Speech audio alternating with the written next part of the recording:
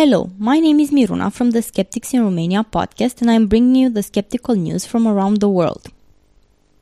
Mermaids cause work to stop in Zimbabwe. Water Resources Minister Sam Sipepa Nkomo told the Senate committee that mermaids had been hounding government workers off dam sites in Mutare, Manicaland, and Gokwe, Midlands.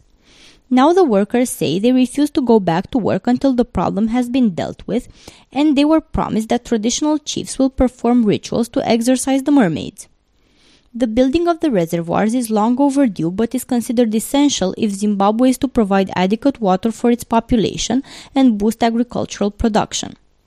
Traditional leader Chief Edison Chihota of Mashonaland East said there is no dispute about the existence of mermaids.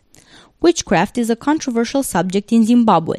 It is so widespread that it is recognized by the law. Despite saying he does not believe in mermaids himself, the minister added that this is no laughing matter, so traditional rites will be performed to comfort some powerful African beliefs.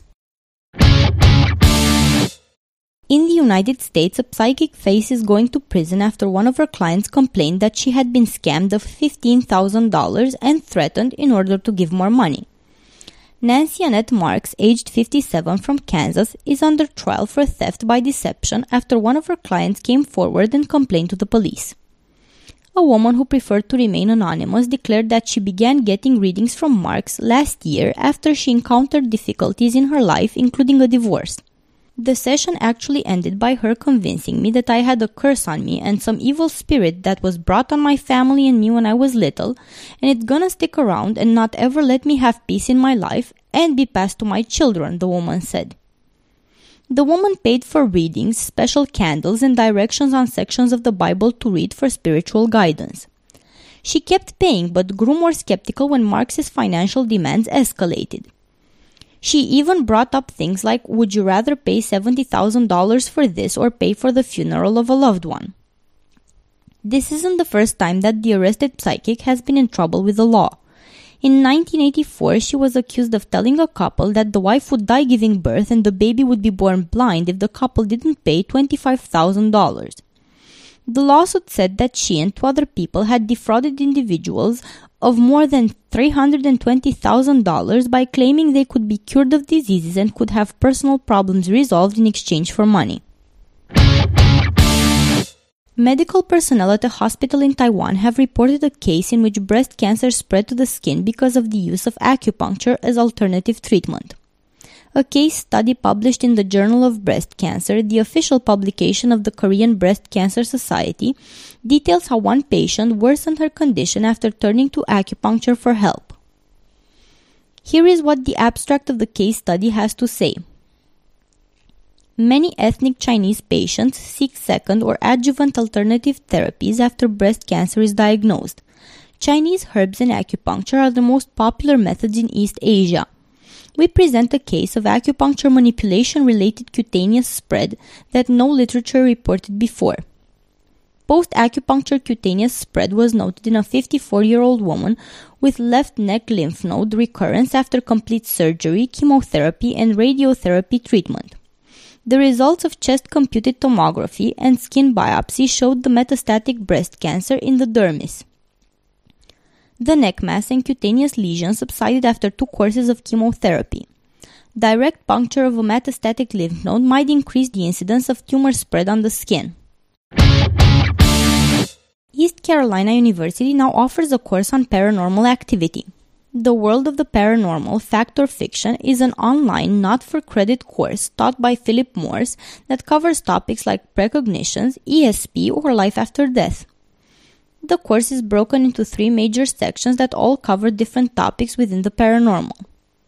The first part of the class centers on the foundation work in the field and the research of J.B. Rhine. This research focuses on psychic phenomena and is studied by examining telepathy, clairvoyance or remote viewing, precognition, psychokinesis, and mind-body healing. The second part of the class focuses on life after death. In this part of the course, students study near-death experiences, ghosts and poltergeists, mediums, and reincarnations. The third major part of the course covers the relationship between non-local consciousness and quantum physics. Non-local consciousness includes ideas about life after death and spirits leaving the physical body. I try to introduce the class to various areas and examples, said Morse. There are very interesting links between the paranormal and quantum physics, he also added. The course is taught completely online and there are no time constraints or tests. The class begins upon enrollment.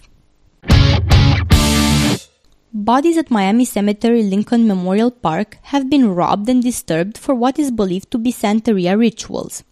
Miami-Dade police said suspects broke open several graves and removed the remains. Officers reported seeing bones sitting next to open graves. A forensic examiner collected the remains for further investigation. Ellen Johnson, Lincoln Memorial Park's manager, confirmed that 7 graves have been disturbed, 4 of which were coffins for infants. The cement covers of at least 5 adults have been smashed and bones have been removed. A dead chicken has been placed in one of the vacant vaults by the vandals, further raising the suspicion of the cemetery owner, Ellen Johnson, who is convinced that this is indeed the work of people who practice voodoo or Santeria rituals. Joseph M. Murphy, a professor of interfaith studies and dialogue at Georgetown University, told Huffington Post Miami that human bones are used in an Afro-Cuban religious tradition usually called Palo or Palo Monte to help worshippers communicate with the dead. He also said Palo is different from Santeria, which has its roots in African Yoruba culture, while Palo is thought to come from the Congo peoples of Central Africa.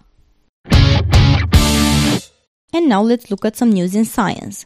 The gigantic black hole at the heart of our Milky Way galaxy may be devouring asteroids on a daily basis. For several years, NASA's Chandra spacecraft has detected X-ray flares about once a day coming from our galaxy's central black hole, which is known as Sagittarius A. These flares may be caused by asteroids falling into the supermassive black hole, according to the study. People have had doubts about whether asteroids could form at all in the harsh environment near a supermassive black hole, study lead author Kastitis Zubovas of the University of Leicester in UK said in a statement.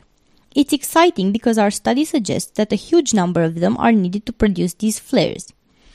Zubovas and his colleagues suggest that a cloud around the black hole contains trillions of asteroids and comets that the black hole stripped from their parent stars. It would take an asteroid at least 10 kilometers wide to generate the flares seen by Chandra, researchers estimate. The black hole may also be consuming smaller space rocks, but the resulting flares would likely be too faint to observe.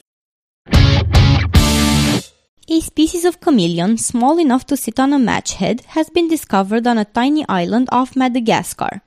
In addition to the discovery of Bruchisia micra, now the tiniest chameleon ever discovered, the researchers also announced the discovery of 3 additional tiny chameleon species. Adult males of the species grow to only 16 millimeters from nose to bottom, marking them as one of the smallest vertebrates ever found on Earth. From nose to tail, adults of both sexes grow to 30 millimeters in length. Lead researcher Frank Glaw said the team already had experience finding tiny lizards in Madagascar, but it was also good luck. The team searched for the tiny lizards under the cover of darkness using headlamps and flashlights to seek out the sleeping chameleons. All 4 species are active during the day and at night climb up into the branches to sleep. But for such tiny critters, up in the branches means a mere 10 centimeters off the ground, so finding them is not so easy a task. The researchers warned that at least 2 of the newly discovered chameleon species are extremely threatened because of habitat loss and deforestation in Madagascar.